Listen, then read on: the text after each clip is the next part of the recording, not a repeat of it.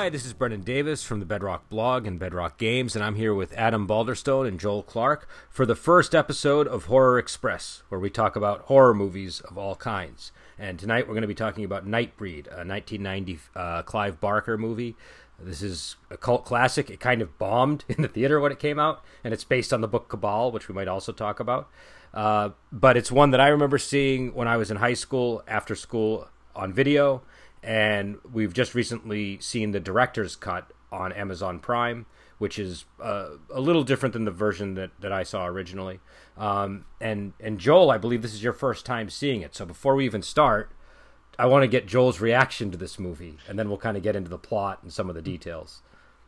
All right, cool. This was my first time, and it's one of those movies that, like, I kept kind of dancing around and just never really committed to it. I was like, oh, Nightbreed, I don't know what that is. And I would just kind of skip it, like not meaning to avoid it because I wanted to watch it, but I just never really got around to it. And then finally you were like, oh man, this is on Prime, you got to watch it. And so naturally, whenever you're enthusiastic, it's usually a pretty good sign with a movie, with only one notable exception pretty much in the entirety of the time I've known you. Which movie was that? I need to know so I can... You already know. Oh, was it Golden Swallow? Mm-hmm. Okay, all right. It's the only one we disagree on. It's the only one. Okay, so first of all, this is it's a good kind of 90s movie. There was this kind of moment in cinema between the way they did it in the 80s and the way they started to eventually do it in the 90s, where it seemed like they just really took their time. So the pacing on this thing, even though it's just completely crammed full of all kinds of cool, interesting stuff, it doesn't really feel rushed. It just feels like rich, like cheesecake, you know? It's like taking 2 hours to eat a really nice couple of pieces of cheesecake, you know? You don't feel like you're rushed through it. It just feels like there's a lot of nuance. So it's the good, in my estimation, it's the good kind of nice movie. It's actually kind of my favorite pacing that a movie can have. And it's rare for them to have it anymore. Nowadays, it feels like movies are in a hurry and they're longer than ever. So... I don't know. It felt relaxing, like emotionally relaxing to watch this movie about gore and monsters and all kinds of crazy, like very clear, like war movie allegories and things like that. I really enjoyed it. I greatly enjoyed this movie. I like that it didn't really take time to explain itself, but you didn't really feel lost. I like how deep it felt, like how rich the world felt. I like that the monsters looked really cool. Like visually, this movie is jaw-dropping, especially considering it was made in what you said 1990. Like there was a lot of really great-looking movies that came out around that era. Because that's like when Jurassic Park came out too, and just like I have no idea how they managed to make these movies look this good. I think this was like I think this was like the peak moment for like practical effects, makeup effects. And all those, because then CGI came along and just destroyed it's Jurassic Park is the wrong turn in cinematic history, and this should have been the direction we kept going. Do you know what I mean? I remember I was a big fan of the Aliens franchise back when it was fresh off the griddle, and I remember Aliens being really amazing looking, and then Alien 3 being pretty laughable. Yeah. So just give you an idea of like the fork that movies took. Yeah, I mean, a long time. And I know I've said this before, but like CGI, even done today, I don't like it because it never feels like it has the weight. But the practical effects at least feel like they're there, and that makes a big difference. So, but yeah, I had the same rewatching it. I had the same response, which was like the glory of the practical effects and just how stunning they were. And I think here's what I think is the difference, and we can get into the plot in a moment, and we can get into other reactions in a moment, but I think one of the reasons why this movie is so great and why practical effects are so great is the time investment into making each monster. You can't half-ass the monster design. You have to do every little braid of the hair, and in CGI I think maybe there are too many shortcuts, and that maybe is what leads to some of the stuff that I don't like when I'm watching a CGI film, where and I don't know enough about how CGI works, but I feel like there's always these, it doesn't have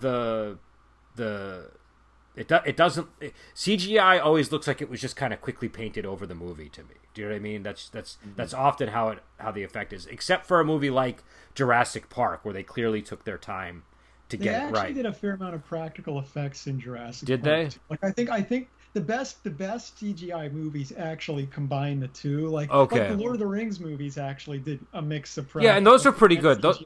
And it works when you kind of layer CGI over good practical effects. Just when you do all CGI is where you get that just weightless kind of lack of reality effect. I think. And also I think they have a tendency to outsource it to people that are like, you know, who knows how many people are involved. It might just be one guy at a computer. Do you know what I mean? And then like you know, so it might have to do with the business structure that it led to as well. But this movie is, you know, you have this rich cast of monsters, and you know, and that's what the plot is about. It's about a place called Midian where the monsters live, and they're kind of like they're like a tribe from the ancient times that have been persecuted, and they worship the god Baphomet.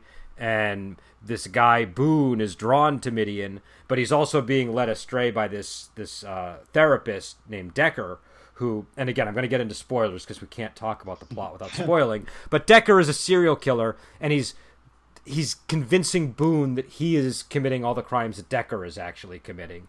And Boone eventually gets cornered by the police, and because of Decker, he gets shot and killed, and then he gets brought to Midian after having, you know, received a bite from one of the inhabitants there and then being gunned down. And then it becomes this big confrontation between the police force and sort of the I guess in today's lingo you might call them the normies of the world, right? And the freaks at Midian, and also this Decker character who, in the movie at least, is sort of like a you know, the psychiatrist trying to remove the monsters from society and trying to, you know, the analogy is like a lot more heavy-handed in the movie than in the book, but like he basically is obsessed with destroying the monsters of Midian in the film. And there's a lot more to the plot than that, but that's sort of the rough sketch of it. Did I leave anything out, you guys, that might be important in terms of discussion? There's like a love story, and there's a lot going on with Baphomet's blood and like the backstory there, but I don't know. I feel like those are details we can go into more as we discuss the different elements of the movie. So yeah. All right. So go ahead. Were you gonna say something, Adam? I was going to say, yeah, I think it's interesting, too, the timing on this movie. I think Joel made a point about it being like this good kind of 90s movie. And it's like, it really felt like I saw it in the theater when it first came out. And it kind of felt ahead of its time to an extent, because the whole, you know, the 90s had a whole lot of the monsters or the good guys kind of stuff. And I mean, it felt really fresh and original when this movie first came out. It kind of laid, I think, a lot of groundwork for that, even if it was a bomb that almost nobody saw. I think what made it different too. Number one, the monsters here are still, there's something a little menacing still about them. Something still unnerving about them. You know, they are monsters. Yeah, and the monsters in the 90s, they became so sympathetic they weren't scary anymore. But like Peliquin is still a scary character. Do you know what I mean? You don't know which way he's going to go. Is he going to eat you? Is he going to anoint you with his bite? Do you know what I mean? Like, and also I think the way this film was shot kind of makes it a little ahead of its time, because like when I think of other movies from 1990, they, even if I like them, they still look much more pinned to that date than this movie. Do you know what I mean? Yeah, so we saw, what was it, Mortal Kombat, which was a few years after this, as I recall, and it felt a lot more 90s than this one did. Yeah. This had a much, I don't know, the directing style was much more pulled back and restrained and just really, it wasn't like hyper artistic, but it was like very skillfully shot. Yeah. It was really impressive. And it had moments of that, like the beginning when he's in the graveyard dream where he sees all the monsters. That was kind of a I don't know, that had a real surreal quality to it.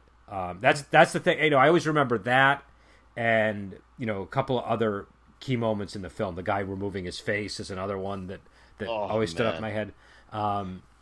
But yeah. So I know what are the things in this movie that stand out for you guys in terms of like why do you like this movie? And Joel, you kind of already explained. So you know, if you don't want to retread, you don't have to. Let's give Adam a turn.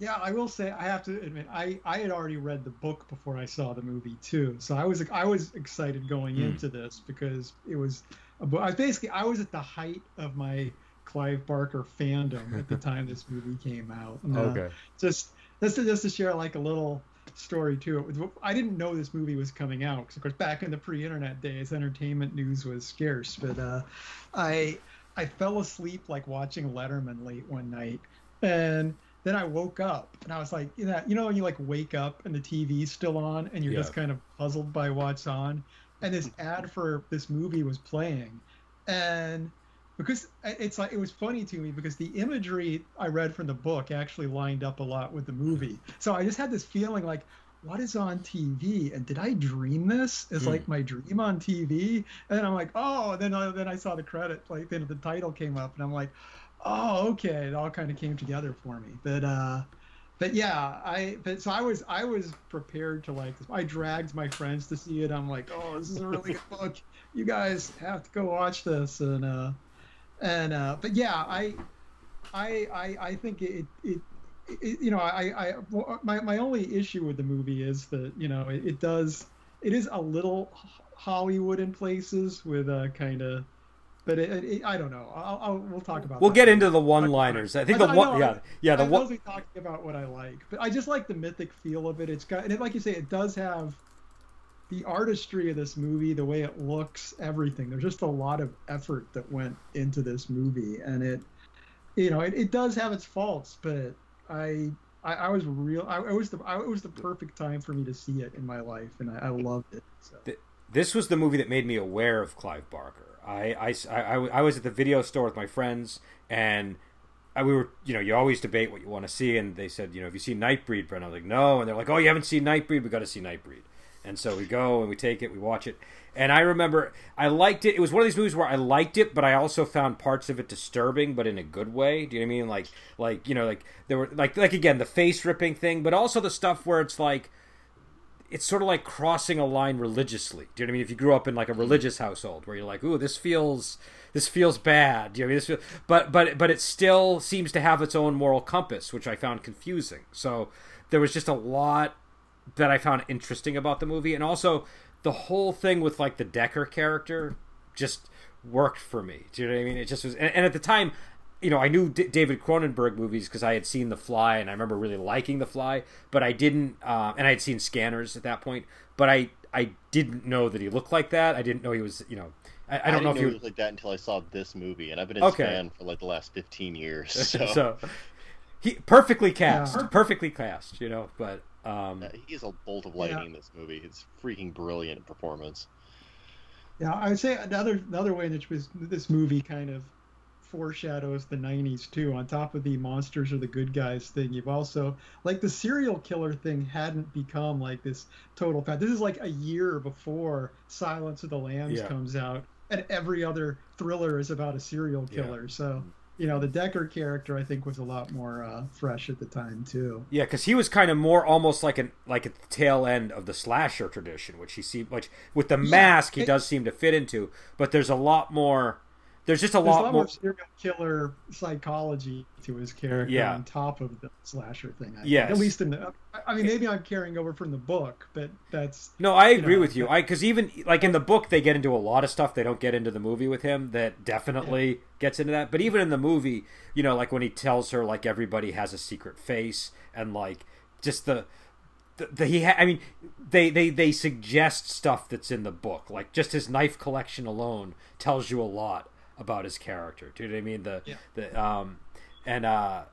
You know, because one of the differences, and we'll get into the book later, but just to inform Joel, because it might be relevant here, is one of the differences in the book is the mask kind of has like a hold on him. The mask is almost its own personality that insists on killing people, and he has these conversations with the mask. And that's and there's just like a lot more going on with his character in terms of why he's doing what he's doing and all that stuff. It's got kind of a literary DNA with Lord of the Flies too, because they did that in Lord of the Flies, where the kids they painted their faces and they became like kind of really savage and bloodthirsty after that. And there's also some descendants from that, I feel like, because when I was seeing The Mask, especially like the way it looks in the movie and like the way he carries himself, I was powerfully reminded of the Scarecrow from the Batman Begins movie that Christopher Nolan did. I was like, wow, that's similar. You're right. No, that's a good point. And also, I mean, if you really want to get into it, like the monsters are kind of wearing masks too, you know. But like, but Yeah, I think. But for me, the stuff that I really liked about this movie, were all those things, and again the practical effects, but also the fact that this is my first encounter with Clive Barker, and so that launched me into. Mostly by way of his short stories, but also things like The Hellbound Heart and all that. Into delving into Clive Barker and into definitely finding more of his movies and watching those, because I was one of these people that ignore. I didn't watch Hellraiser until I realized he was involved in it after I saw this movie. Do you know what I mean? Because I just thought Pinhead was just like whenever I saw the poster, it just kind of looked like a kind of monster I might not be interested in. Do you know what I mean? So, yeah. Then you realize it was Clive Barker, and you're like, well, maybe I'll give it a look. Yeah. I actually didn't watch Hellraiser for years afterwards either. Until I got into it. I slept on Hellraiser for the longest time, and then I finally watched it, and I was like, oh, okay, I get this. Yeah.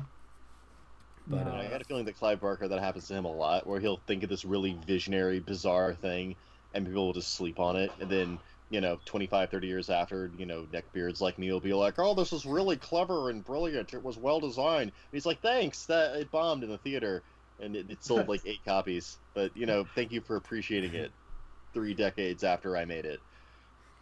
What? Sorry, Mr. Barker. How did you guys think about how Midian was done in this movie? The whole, the Midian's this world inhabited by monsters under this cemetery. And it's kind of like an underground city almost. Just in terms of how it was depicted, did it work for you? Did it feel too small? It worked for me just fine.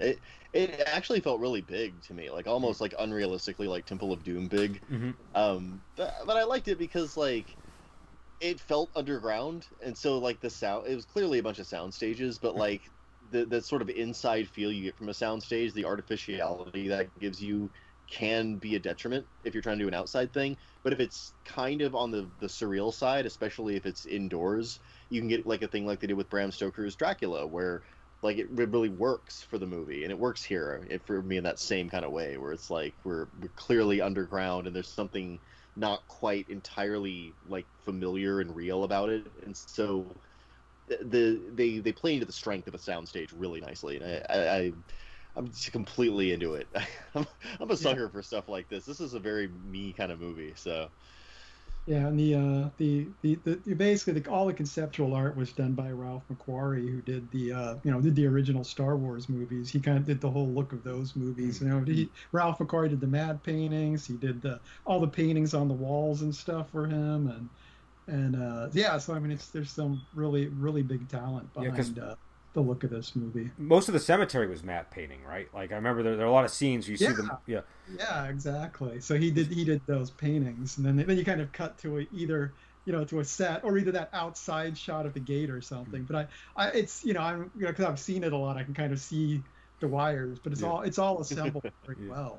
But it gives it a feeling of expansiveness whenever they're in the cemetery, and like it could not have been that big actually. So I imagine it was like this normal tiny little cemetery, and they just, through their little shooting and their movie magic, they made it seem like this gigantic place. I like that kind of stuff. Yeah. The scene that I always remember when I think of the movie is the scene where Pelican is first introduced, where he says God is an astronaut, and I don't know why that line in particular just like always kind of it seemed like weird phrasing, number one, but it also made me think about, wait, what does that mean, God is an astronaut? And, it led me to a lot of interesting conclusions. So, but I've always wondered with that scene, he bites Boone, right? Like, and he says it's because he's hungry. He, it was the meat for the beast that we were talking about before the podcast. And, what I want to know is, what do you guys think? Do you think he was just hungry? Do you think he knew what he was doing?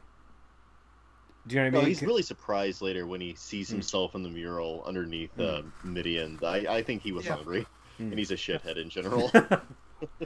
Yeah, I think I'm with Joel on this. I don't think I don't think it was a deliberate ploy on his part. Yeah, and in the book they call him like the Great Virility or something, I think is his name, right? Like, yeah. Oh, Barker. well, so one of the things. So I mean, Clive Barker. There's always that element. under a lot of and especially in a book, this story, is obviously kind of like they're kind of talking about people that are like okay, the Eagerman character, right? Like he's this supremely homophobic character, and the monsters are kind of stand-ins for like for homosexuality and things like that. Do you know what I mean? And other things too. But there's definitely a, I mean, just just from the dialogue and all that stuff. And so, but there's also like a lot of sexual undertones throughout the movie and throughout the book. Like the way that Boone kills Decker. Do you know what I mean? Like it's pretty. Oh, go ahead. I remember in the mid-90s when Clive Barker came out as being gay, it was just like, yeah, I read your books. I know that. We're aware, Mr. Barker. I mean, I'm glad you feel comfortable in coming out, but it's not a. Yeah, it wasn't a surprise. You came out when you first published these. We are aware. But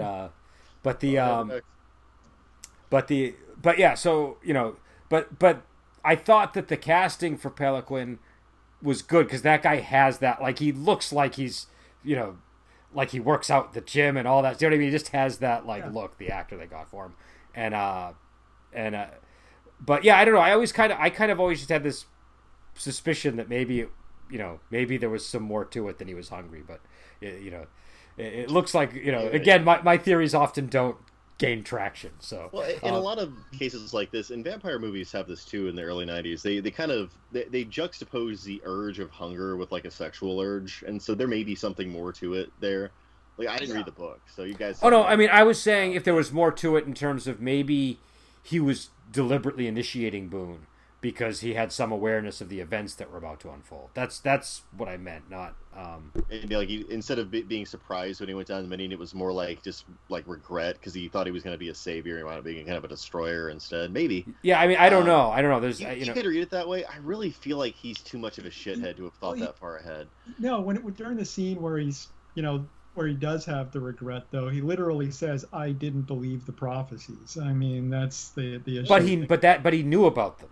Do you know what I mean? But he still knew about them.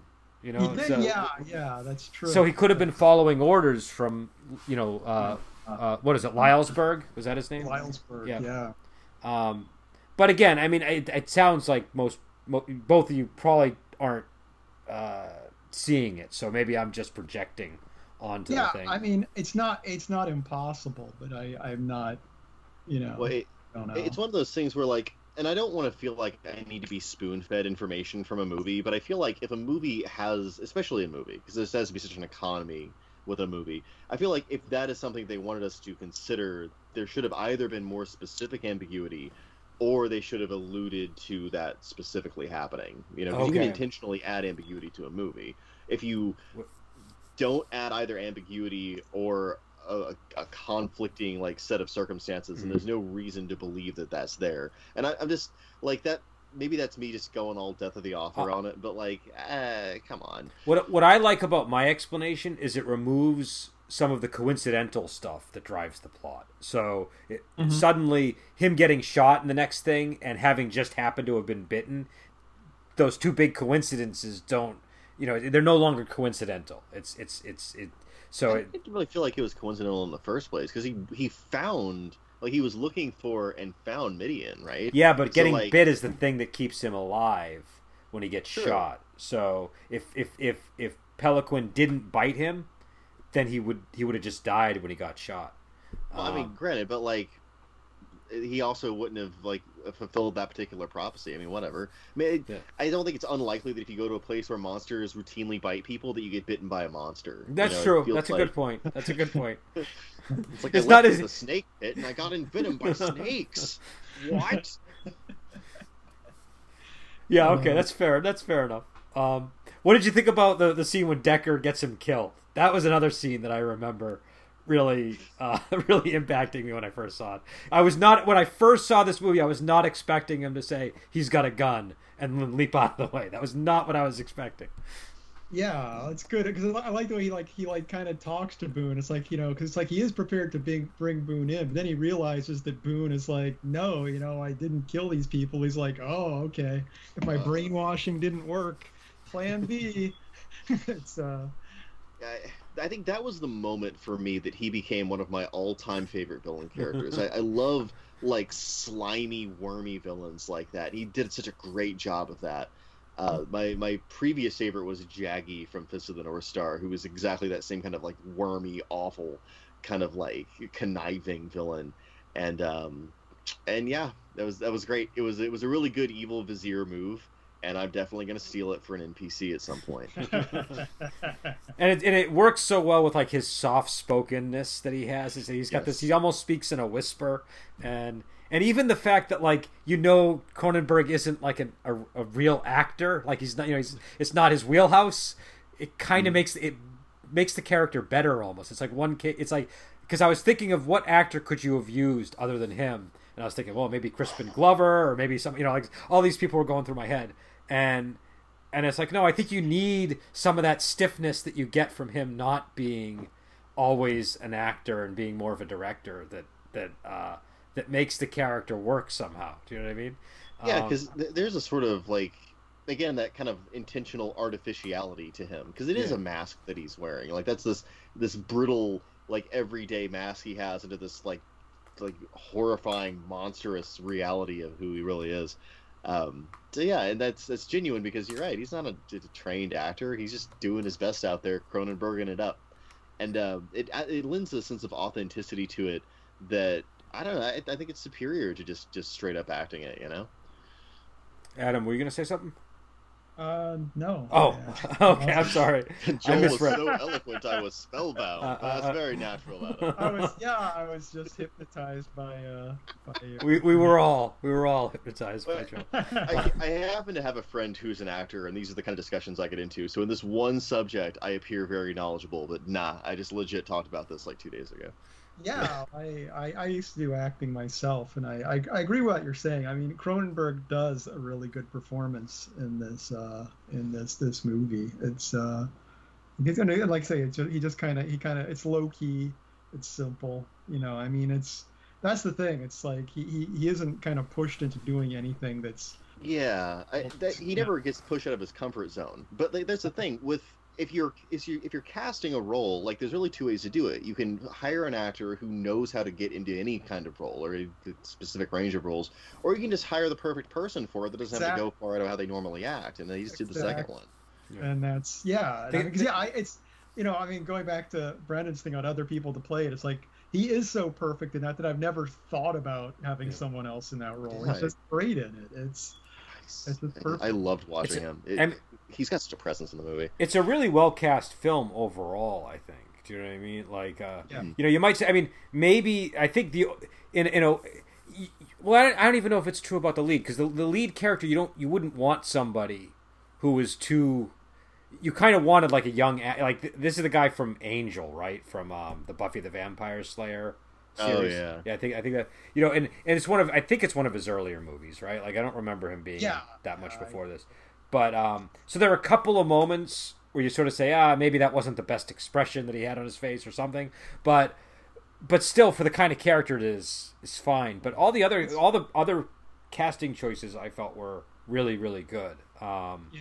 Getting back to Cronenberg real quick too, I will say one thing, that even though he isn't an actor, it's like he is a really accomplished director who does fantastic drama. And it's like being a really good director means even if he doesn't have a lot of practice, you have to have a certain insight to be as good a director as he is, like into how acting works, even if it's something you do on a daily basis. I feel like, because you can't direct actors if you don't understand anything about it. So, and actors really like him, as I recall.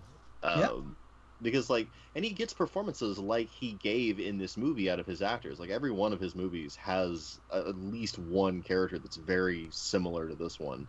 Not necessarily in the way it's constructed, but like in the way they present.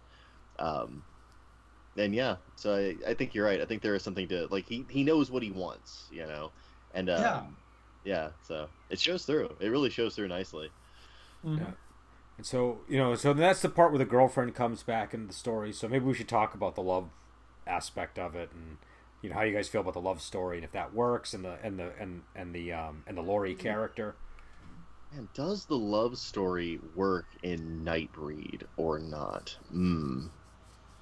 It's really central to it. I mean, like, I buy that they're going through this stuff for one another. Yeah, I'd say I buy it, but I'm not like swept away by it. It's like not. It's like I'm not like in the, sometimes you watch a love story and you're like, yeah, I just totally don't believe anything about these people, and it's like it's not that, but it's also I'm not like completely. I didn't really come to Nightbreed for a love story. Exactly, it's good enough. It's good enough for the movie.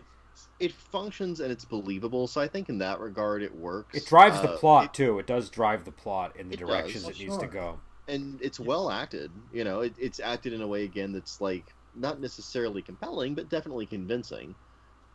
Oh man, I don't know. It's what it is. It just feels like a little machine that works and does its job. It's one of those loves aspects. The love part of the story kind of takes away from the direction that you want it to go as you're watching it. Do you know what I mean? It's not that intrusive though.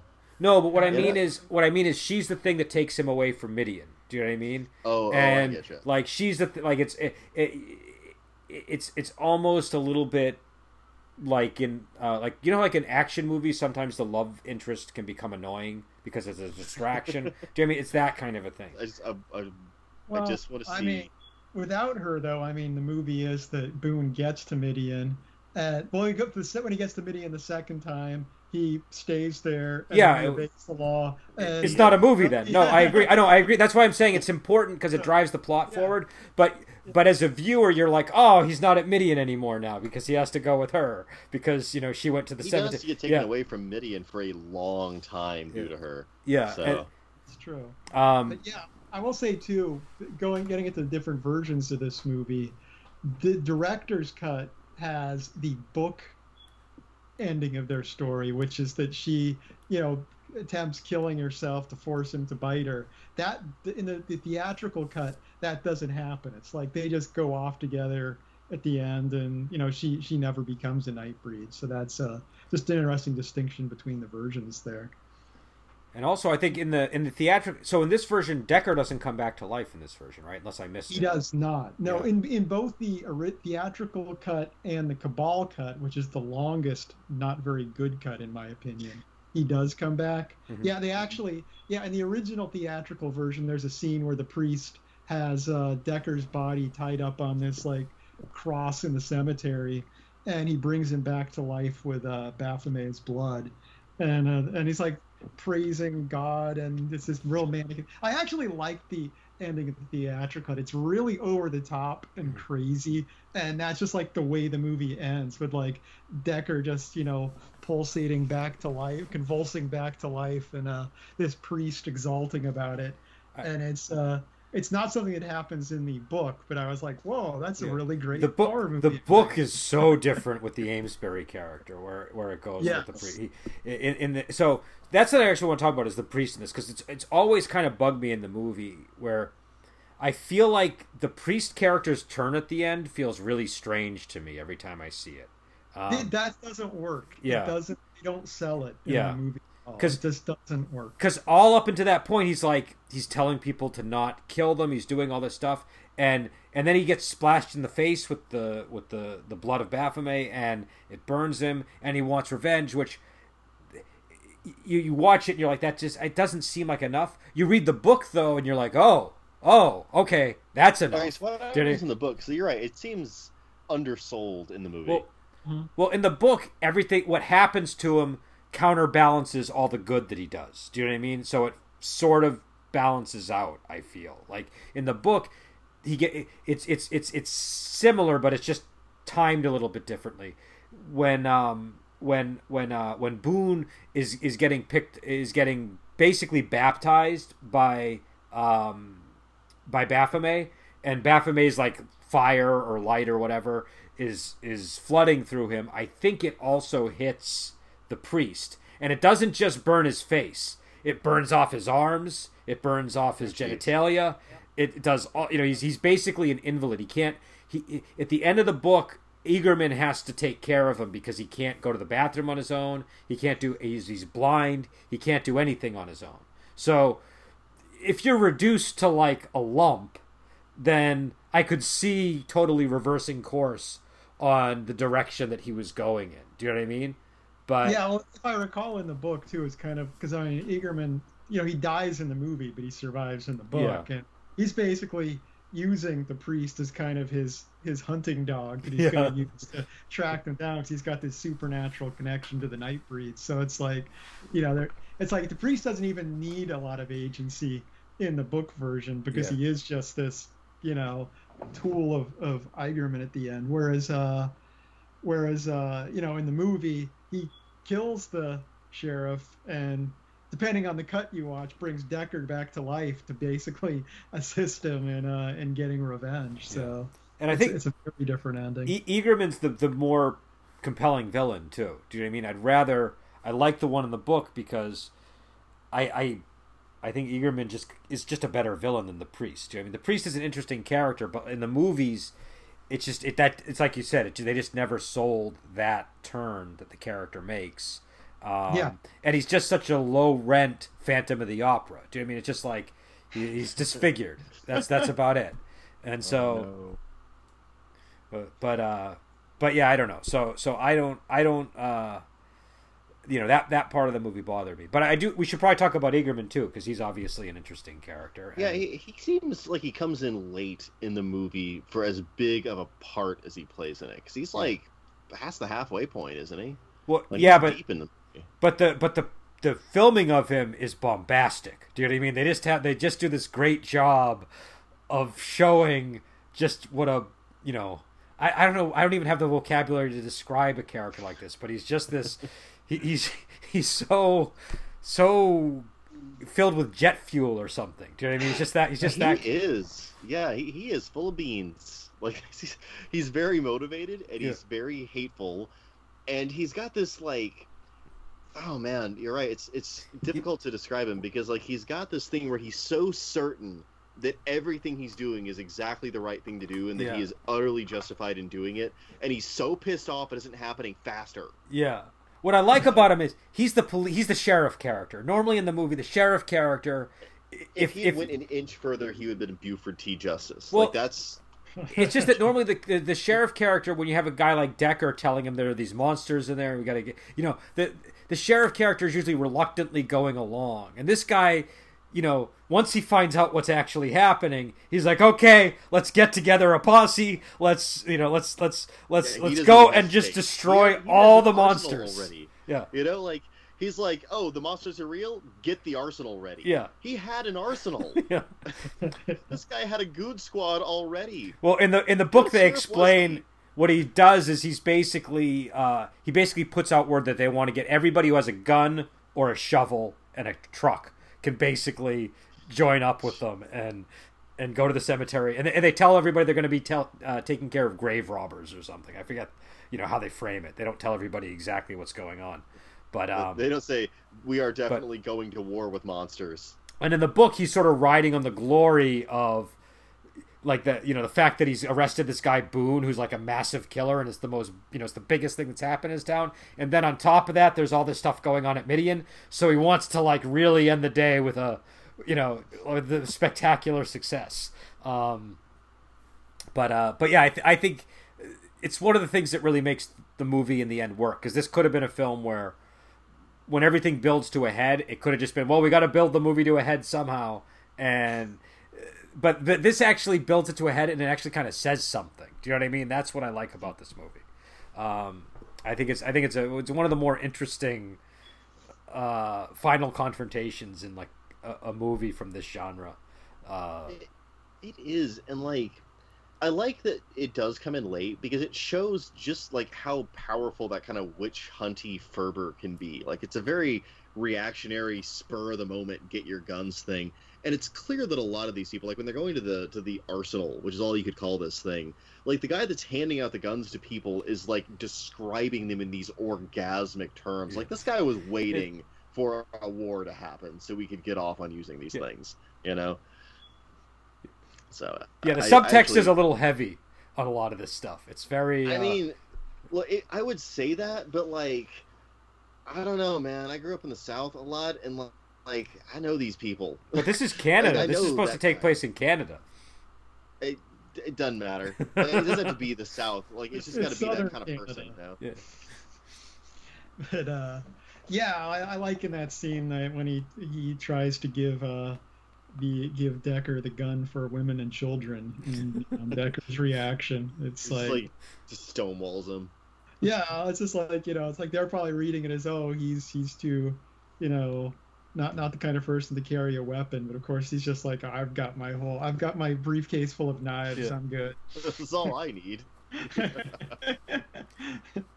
I'm probably gonna get his name wrong because I don't know how to pronounce it. But the Silver Thumbs, the guy who takes off his face, I think it's Narcisse, or I don't know how you pronounce that name. But how'd you feel about him in the movie as a character? I didn't have him from the book. I liked him in the movie quite a bit because I didn't know he was going to even have a big role in the movie. Like when he first shows up, I thought he was just going to kind of be like the ticket to Midian, and that was it. And he wasn't even really going to be all that. He was just going to be like an actual monster, and then he kind of just shuffled out of the movie. And that's what I assumed was going to happen, is he would be gone. But nah, he's in a lot of the rest of the movie, and he's kind of great, especially in the later part where he does the jailbreak. He's just a lot of fun, and he winds up being a really likable character. So.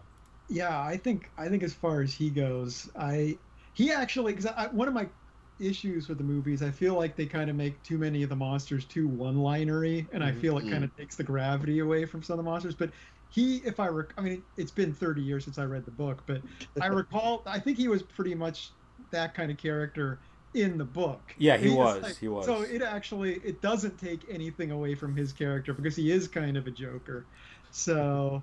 Yeah, I think that character was done perfectly, and and then getting back to the difference between cuts too. He actually lives in the theatrical cut, and he dies in the book the same way he dies in this cut of the movie. So it's another place where it becomes more like the book in this cut. Yeah. I remember being surprised when I saw the version where he dies, because I was expecting him to live as he had in the theatrical release, and then but. It's probably because he is a pretty engaging character, and this was going to be a trilogy if it hadn't bombed. Yeah. So they were probably like, well, they probably shot the scenes with him dying, and they're like, you know what, we should keep him around because let's have him in the sequel. Yeah, he would have been really good for a sequel. Like if this had been a trilogy, I would have wanted to see him all of them. Maybe kill him in the third one, do a RoboCop 3 kind of thing. But I mean, don't kill him in the first one. God, don't throw the really fun character away. Exactly. But it does make you really, really hate Decker afterwards. You're like, this guy got to die, which is hard to do because I love Decker. He's so great. Magnificent villain, but after that, I was like, okay, I can see this guy killed now. Yeah, it's a pretty brutal scene where you have him killing that family at the beginning too. That's it was actually kind of chilling. Yeah. it's tonally so different from the rest of the movie because you're actually seeing him do what he does, and you don't really revisit that in this movie, because the monsters have a humanity to them, and he's so actually chilling. He's soulless. That's his whole thing. He's I don't know how much it comes across in the movie, but in the book, it's his thing is he just goes around killing families, breeders is what he kills. It's his whole thing is killing families with children. That's his. He has that. He has that particularly creepy, even for serial killers. He has that soliloquy for a serial killer. When he's talking to the guy in that shop that he kills, and he says, I do it over and over and over again.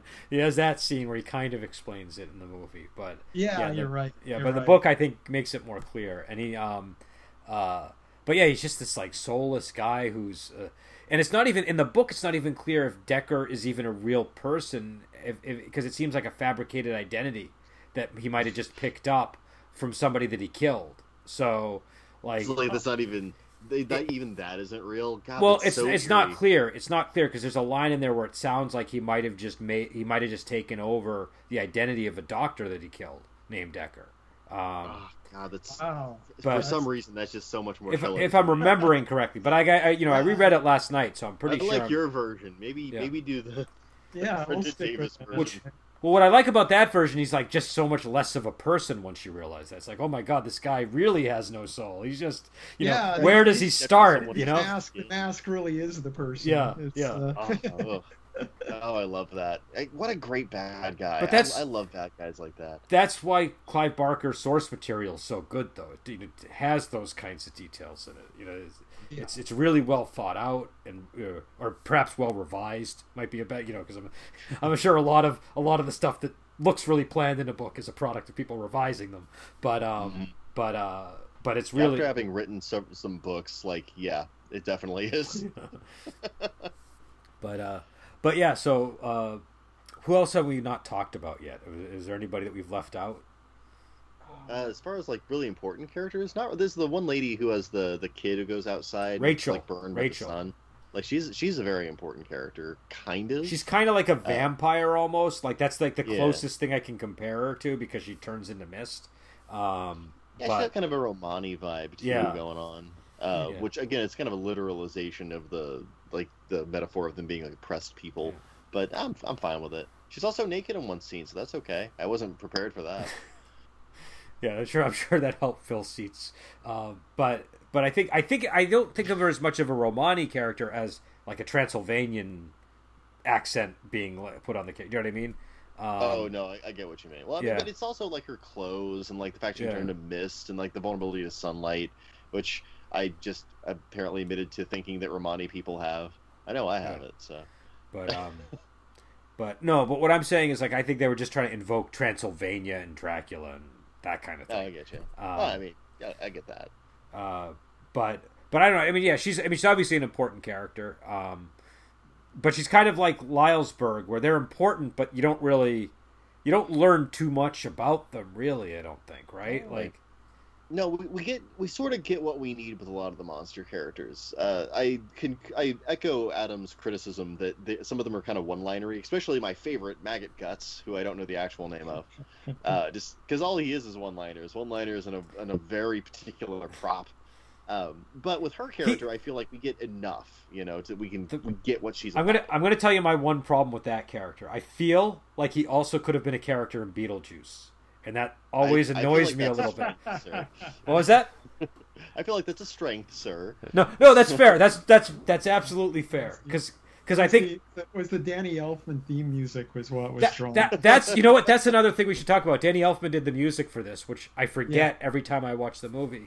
And that's probably why I was certainly thinking, but because I think in those scenes when he's delivering the one-liners, the Danny Elfman music is really fluttering in the background tremendously, so you well, the time this came out, it was like Danny Elfman was just starting to become like omnipresent. He'd done like Batman the year before, which was his first huge soundtrack, and I mean he was probably working on this before Batman even came out, so it he was in what Oingo Boingo before then. Like he had such a bizarre career. And Oingo Boingo was in the Weird Science movie. That's right. Yeah. That might be where they got the idea to use him as because I mean, he's incredibly talented. I have a lot of respect for his music.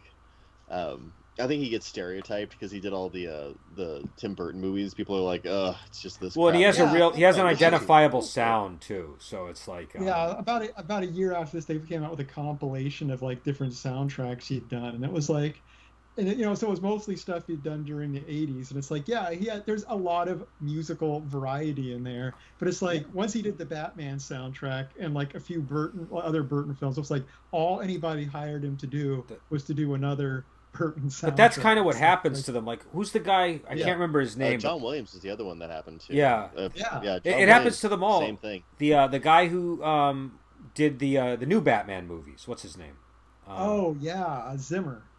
Hans Zimmer. Yeah. He did Rain Man. He used to do all these like quirky kind of soundtracks, and then he, now his soundtracks all kind of have that. Yeah. So exactly, but people make fun of Elfman a lot for, his soundtracks being similar through a lot of movies, but it's like. I he can do a lot more. That's just what people pay money to do. So what else can he do? Yeah. Well, I feel like even Burton tried to get away with it. and tried to do something different. 'Cause remember Charlie and the Chocolate Factory, where they did like all the different kinds of music genre, and it was all scored by Elfman. It's like, though I do have to say that didn't matter because that movie was garbage. That was a horrible movie. That was the it problem. So bad.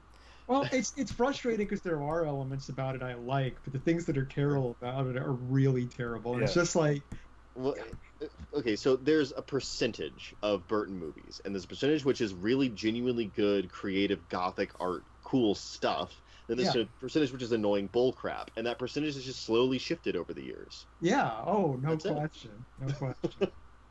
No, that's almost inevitable though when you have somebody that has that stark of an aesthetic. That you know what I mean? Like that's just what happens. I think made so much so quick for a while there. Yeah. The thing is too, it's like when Burton was first making his movies, like when Beetlejuice and like Pee-wee's Big Adventure and those movies were coming out, it was just so new. It was just like, wow. It's like, you know, another good one he did. It was incredible. And then he kept doing that because he kept doing that exactly. What was it? There was a Miyazaki movie called As the Wind Rises. And there's a line in that movie that was stuck with me since I watched it, which is, you only have about 7 years as an artist. After that, your career is more or less, you've said what you have to say. Your career is more or less over. So, and that movie is about how do you spend your 7 years. Okay. And yeah, the more I think about that, the more I turn them over in my mind, the more I'm like, yep.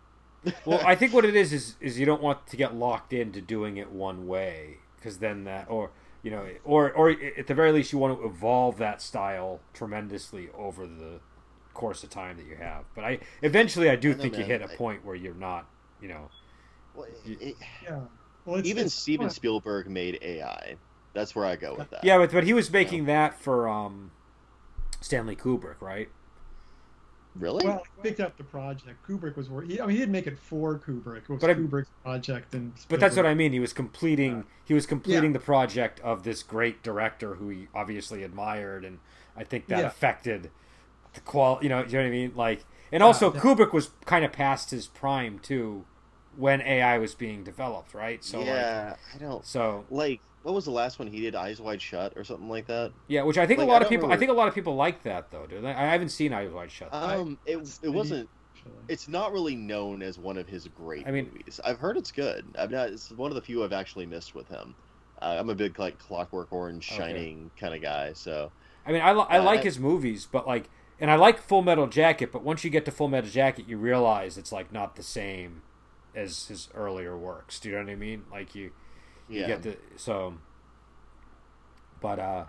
But yeah, so I don't know. What were we got into a side discussion about directors. Well, we were talking about Danny Elfman in the soundtrack. Because of the theme and we were talking about the guy with the appendages that come out of his arm, right? It's so great. So they come out of his he's got like love handles and he pulls worms out of them, like suspenders. And they did really. It's interesting that they did put most of the one-liners onto that character. Do you know what I mean? The bulk. Yeah. I don't even know if he has a name in the movie. I think he does. I think all of them have names because they're named in the. Well, actually, not all of them are in the book. But I don't remember. But yeah, I don't know. How did again? Obviously, the endings are different. But how did you guys feel about the ending in the director's cut version? Everything explodes. Every character you want to see die pretty much dies, so that's always satisfying. It's one of those movies where, and a few kinds of cinema do this. Not all of them do, but a few kinds do, where they set up everything you could possibly want to see, and they not only give you everything, but then they blow it up. So they just like down to the bedrock of what you wanted this movie to do. They're like, we're doing it all, and I appreciate that in a film. I'm like, not only will we give you an entire underground cemetery world full of monsters, we'll blow it up in a giant explosion at the end. Yeah, I love it. I love it, and it's not like it's unsatisfying because there's like this apocalyptic tone to the whole thing, which is earned through the movie. Like there's a feeling of like looming disaster coming. All of the dire warnings that are unheeded wind up biting them in the ass, and I always love that. I love the kind of quasi-religious dark god stuff with Baphomet. I love the showdown between the monster and the other different kind of monster. the Deckard getting stabbed in the very revealing kind of way. Again, Mr. Parker, we knew. It's great. It's like the ultimate payoff. It's really satisfying to watch, and I was glued watching that last 45 minutes of this movie. This movie ends like the world will one day end, so it's kind of hard to look away.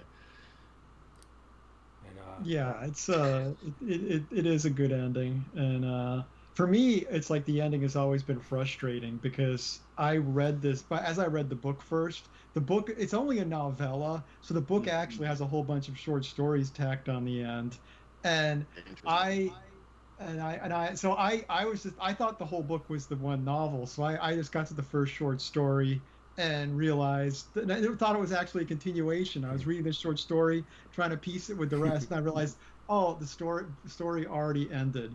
And the fact that we never got a sequel to the book and we never got a sequel to the movie has always been like, oh, it's like, as an adult now, I'm like more okay with stories just ending and being unresolved. But it's like, I've still got, because this was when I was a teenager, and the idea of like something being unresolved was just this agonizing pain. I've still kind of got that lingering wound from that, we never got the rest of this story. I feel like it's probably for the best when you think of the history of sequels, and because I feel like I definitely know what you're saying, because you've always wanted to get the sequel to Nightbreed and see what happens, but in my heart I know it was not going to match whatever it was that I thought, because you picture so many things happening. Do you know what I mean? You picture these people dispersing all over the world, and you have your own story that you've invented in your head, and whatever they come up with is probably not going to match the vision that you've come up with. I mean, you kind of evoke the ending of the book, where it's like the ending of the book is a little more powerful than the movie, because rather than them all standing in a barn, it has this paragraph kind of describing them all insinuating themselves into the outside world. All these monsters kind of creeping out into the world again, and it's just this really I don't remember the wording or anything, but I just remember it as being a very powerful passage at the end of the book. But something about them waiting in that barn is a little bit. It's a little stifling and static. It's also weirdly evokes the Wizard of Oz, and I don't know that you wanted to with this movie. Well, they did mention Oz once before. I mean, maybe. Well, he mentioned Oz is over the rainbow, so God is an astronaut, Oz is over the rainbow. So those two things have to come together in the sequel, right? Like you got it's. So is God going to come down from space and be like, what the hell's happening? What happened to Midian? He's going to come down in a hot air balloon. And, Wait. So, Cabal 2 by L. Frank Baum. Because it's like, he's like an 18th century astronaut. He's not like a modern astronaut. And that's their vehicle to get it into Oz. Is God. So it's like a co-sequel to that and Oz the Great and Powerful. They're like, wait a minute. Tie up two cinematic loose ends now. Wait, so wow, so that movie was actually the Nightbreed sequel. There you go. It's been right in front of us all this time, Adam, and we just didn't realize it. Okay. Still not as bad of a sequel as Highlander 2, so... That's fair. Yeah. There's nothing worse. Highlander 2 was the first bad sequel I ever went to the movies to see. The first bad sequel that I was like excited for months and months and months to see, because I loved the Highlander. And I remember I even remember at some point. Well, at some point we have to watch Highlander and Highlander 2 and review. I will happily watch Highlander, and I will reluctantly watch Highlander 2 so that I can witness the destruction of Highlander 1 all over again. I honestly could not believe what I was watching when I put in the Highlander 2 VHS, because I saw them. This is a little bit before my time, so I saw Highlander on VHS. One of my older cousins showed it to me, and naturally it blew my mind. And so a few years later, I'm like, oh, they did sequels. We got to rent one. And I put it in, and my first reaction was, I got the wrong movie. That's never a good sign. Because it was like it was in the future. I'm like, is this like a Blade Runner thing? What the hell's going on? And then I was just... baffled. I was like, did I misremember the first Highlander? Were they from outer space? No, the movie's just that bad. They rewrote the backstory, and in the process, they killed it just drained all of the goodness out of the first film. And then the ultimate insult was Sean Connery like phoning in his Ramirez appearance, and it just and he died again. Yeah, in a stupid way. He came back in a stupid way, and he died in a stupid way. It was It was an awful movie, and I don't even think Part 3 was really that good either, even though it's better than Part 2. But all we ever needed was a Highlander movie. That's all that ever, possibly a series. The series is fine, but we didn't need sequels to the movie. Highlander is a really hard one to have done a sequel to anyway, because I mean, it's like it would have to be so different than the first one. She's already taken out all the other whatever they are. You could do a prequel, but I mean, like, look, they say it in the movie. There can be only one. Yeah, leave it at that. A prequel would have been a better idea. A prequel, they would have had material that they could have worked with that wouldn't have just made the first movie. Rise of the Kurgan. Yeah, there you go. Because we get a lot of his backstory. You could have ruined that. You jerks. But I remember terrorized by someone else driving a car all over the place. No. I remember reading about Highlander 2 coming out in Newsweek and being so excited and just thinking this is going to be the greatest thing ever. Do you know what I mean? Because Highlander 1 was so wonderful. Highlander 2 is going to be amazing. And then we go there and like, oh my God, it was just I couldn't believe how bad it was. It was the first movie I remember really hating. Was Highlander 2. I'm sure there were movies before that I didn't like, but this was really the first film I hated with like a deep passion. It was, you know what it is? I never had the experience of like realizing that they were just wasting my time. Do you know what I mean? That like I was. Yeah. They're absolutely wasting your time. But so the point being that a sequel to Nightbreed would probably not have been great. Well, no. I mean, I guess it depends from the standpoint that it was conceived as a trilogy, so it depends what he had. Well, the movie was, but I mean, like, clearly the idea from Cabal was not. Like, Clive Barker wrote what he wanted to write. Well, I'm saying, I mean, with the book, he was writing it to be. That was actually something he wrote while he was working. I was like, okay, I'm going to make a movie of this, because he'd already made Hellraiser by the time he wrote Cabal. So it was the book is kind of a prep before he wrote the screenplay. I mean, kind of like Crichton did with Jurassic Park when he wrote. So why didn't he go back to write more Cabal then? Probably because the movie bombed and he was just that just it? I'm done. Killed the creative. Is it possible there's like a stealth sequel novel we just overlooked? Like, is there a Clive Barker book that picks up this material or no? No, there isn't. I mean, he's revisited like Pinhead and stuff and Harry D'Amour, but he hasn't revisited any of the Nightbreed stuff again. That's maybe it's in the future at some point. Maybe he hears the podcast and he's like, the time has come. 3 dudes have asked. That's what it required. The Horror Express has spoken. I must write it. We can hope. Okay, so wait. I do have a question about the movie. Maybe you guys can clear this up. What the hell was with the name Cabal? Like at the end, like they make a big deal out of his name change. It's explained much better in the book because you're like an alliance of.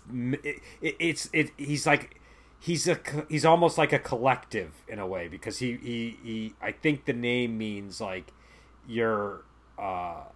Like he's kind of like all the Nightbreed in a way. Do you know what I mean? Like I think that was the idea. I don't know, Adam. Maybe you can. Cabal is like, a cabal is like a secret society. It's the fact that the monsters are all going out into the world. Like I said, it's more explicit in the book that they're insinuating themselves into the world again. And so rather than being just, that's the reason why the barn thing doesn't work as well because they're all lumped together in this room together, but really they're all spreading out. And he's kind of the leader of this, of this group of Nightbreed that are the monster diaspora. Yeah, exactly. So it's it's this cabal of creatures that are out there, But so I mean that's where I think the name comes from. Yeah, because I don't know if I have time to actually find the line, but it does say, and like he explicitly explains the choice of the name. Right, because it seems like that if you explain that term a little bit and give us some context, it gives it a little more. I don't know. It just seemed like your name is Darth Vader now, I guess. Whatever. Also, a completely unrelated note, but this is kind of like, it's not totally unrelated, but like that thing where it's like, oh, you're this now. This is your new name. That's. I just rewatched Revenge of the Sith yesterday because my kids had never seen it before, and it's just that same kind of thing in that scene where like Darth Sidious is all like, oh, you're not going to be Anakin Skywalker anymore. You're going to be Darth. And like there's this really awkward pause when he's clearly trying to think of a name. He's like, futon? Nope. Carpet? No. Vader. Yep, Vader. Darth Vader. That's what it's gonna be. Sort of felt like that in this movie. That was the delivery. It was like, now you're Cabal. Yeah. Does that mean anything? No, just go. It's fine. Just go. So. I'm probably not gonna be able to find the line. I'm out of charm for stalling to give you time to do it. Oh, okay. Here we go. I found it. Oh. So it says he was no longer Boone. He was Cabal, an alliance of many. So that's all I needed. I didn't need much, man. You know, you can't just change somebody's name and give no context. Like that, it should be significant. But. And there you go. All right, that's significant. There's also a lot in there about the Eigerman and the toilet, which is kind of an interesting aspect to his character. That they just they do not get into that in the movie, which probably would have been very difficult to convey visually without being revolting. So I understand why. Okay, well, tell me all about this, because for the benefit of our viewers, they need to know about the poops. It's that there's a scene in the book where he is on the toilet, and it talks about how he believes that this is like where he comes up with his best ideas, and it seems like he's one of these people that spends a lot longer on the toilet than most people. And he has like all these theories about how if the leaders of the world, got together and just gathered for a bowel movement to have their conferences, so much more would get done. You have to read the chapter to really appreciate what's going on.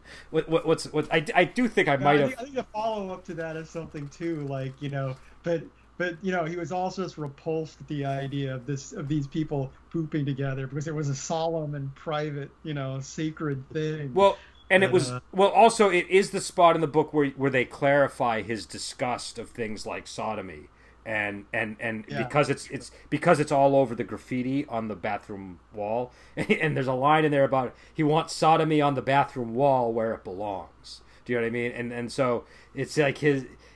There's just like you kind of get a sense of some of the things going on with his character through the bathroom sequence, but the subtext of this film and certainly the book is pretty explicit about like gay culture and like the danger of the kind of people that are obsessed with it and in a very destructive way.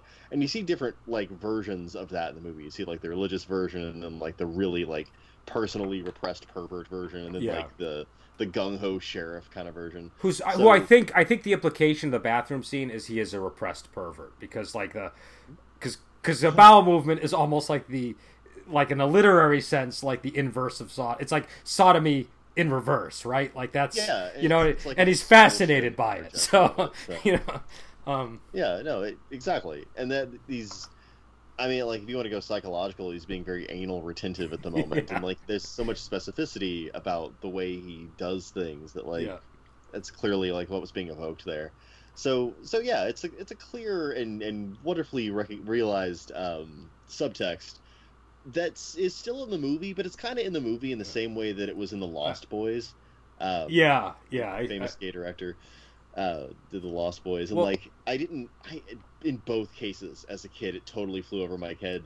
And in both cases, when I revisited them as adult, I was like, "Ooh, wow, these are gay." Well, it's kind of like you guys were saying, like it was like when he came out, it was obvious to you, but I had no idea. Like when he came out, it was a surprise. Like I was surprised by when Rob Halford came out. I was surprised when he came out. Like it just didn't dawn on me. but in hindsight, obviously it's evident for context too. It's like my sister was a ballet dancer, my mother was a theater actress and stuff. So it's like even as a kid, I was like very familiar with gay culture. So it's like I was like, yeah, I can see what's going on here. But what was it? Oh, so. But I don't know. I just think that that chapter in the book it's more artfully done than you would expect. Do you know what I mean? It's like you would think, oh, this is just going to be a grotesque chapter on bowel movements, but it's actually a really well written chapter. It's a careful chapter, and King does that too, where he'll take something that's either like functional or otherwise grotesque, and he'll make something hurtful out of it. Yeah. Frankly, after reading Lolita, though, I think I've hit my low point for things that are grotesque but still brilliant character studies. So I don't think anything's going to affect me like that anymore. I'm going to be like squeamish about the bowel movement chapter. I'm going to be like, okay, but I'm sure there's a purpose for this chapter, and I'll just read it. So I don't know. Is there anything else we want to add to this? Because we've been going for over an hour now, and we probably. I still would like to point out that we barely touched on the love story, and I think that it's actually we gave the exact appropriate amount of time. I mean, because that's how present it is. It works, but it doesn't. It's not functional, but it's not necessarily something that you did. Again, I didn't look at all the cool monsters.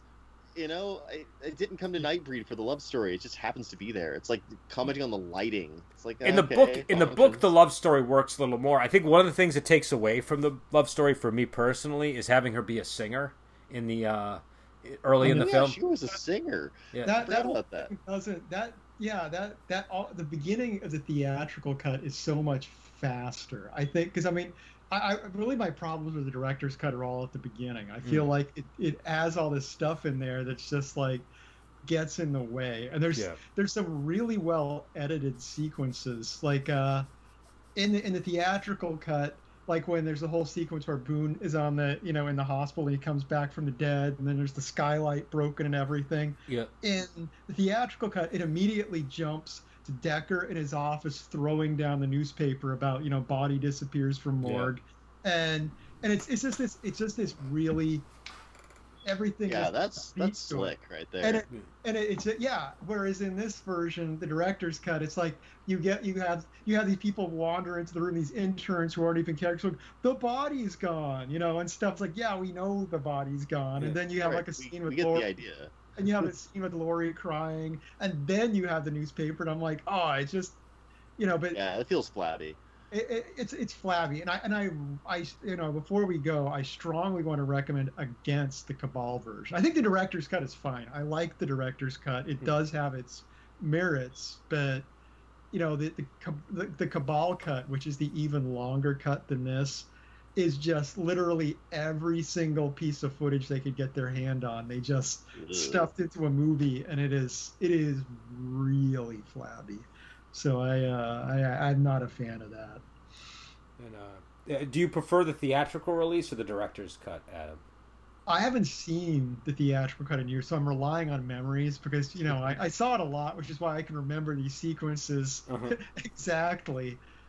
Back when I was a teenager, I was like, whoa, watch, I had it on VHS and stuff. But yeah, I would say either would be fine. I think, I think, it depends on your patience. You got to be a little more patient with the director's cut because it does have some of that flap at the beginning. But I don't think there's anything wrong with the theatrical cut. And my one thing that's unfortunate about it is that the theatrical cut, the director's cut, it doesn't have the sequence with Decker being reanimated by the priest, which I don't want to see that now. I really like that. It's fun. It's just so over the top, and dramatic the way it closes out the movie. Yeah, and the Cabal cut, they actually use it as a post-credit scene. So the Cabal cut actually ends like the director's cut. But then, if you watch the whole credits, you get the reanimation. Which again, we've occasionally commented that post-credit scenes are not anything new. Obviously, there's an example of a not new post-credit scene. I don't know. Like I said, I'm tempted to say I like the theatrical cut best, but I don't know how much of it is just that's the part that's been in my brain for decades. And this is like a version of the movie that, because I like the things in this movie, like the Laurie the scene with Laurie and Boone at the end where they do put in the part that she stabs herself to, it's like that kind of puts kind of an ending on the whole love scene thing, love story. But whereas it just kind of ends in the other one. Yeah, and I like the idea of Decker coming back as the guy who's gonna like hunt down the People's Committee, and I think that works. Yeah. That's a it gives the priest more of a purpose too, because I mean you're kind of I felt like he was sort of wasted in the movie. Yeah, it's like him bringing Decker back is a nice cap that he truly fulfills a function in the movie. Also, in the book, the priest is a very different character in general. Like in the movie, he's like an alcoholic who's in the cell, and in the priest, he's a guy who dresses in women's underwear that the sheriff is like blackmail. No, I don't know if he's blackmailing him, but he's definitely using that information to sort of force him to do spiritual things for him. It sounds like like blackmail. Kind of like blackmail, but like because like it's identical to blackmail. That's the definition of blackmail. Okay, I just wasn't sure if money had to be involved for it to be black. Okay, that's a bribe. Okay, yeah. But either way, so he's blackmailing him with this information, and so the priest character is a little more interesting as a result. Do you know what I mean? But and also it adds to, it gives them a more of a pre-existing relationship too. But yeah, so I don't know. Yeah, I think it's still on Prime, so people can go check it out if they want to see the director's cut. It's a really interesting monster movie. It's, if you like monster movies, you should see it. High recommendation. So all right. So we will end it here, and until next time, we will talk to you later.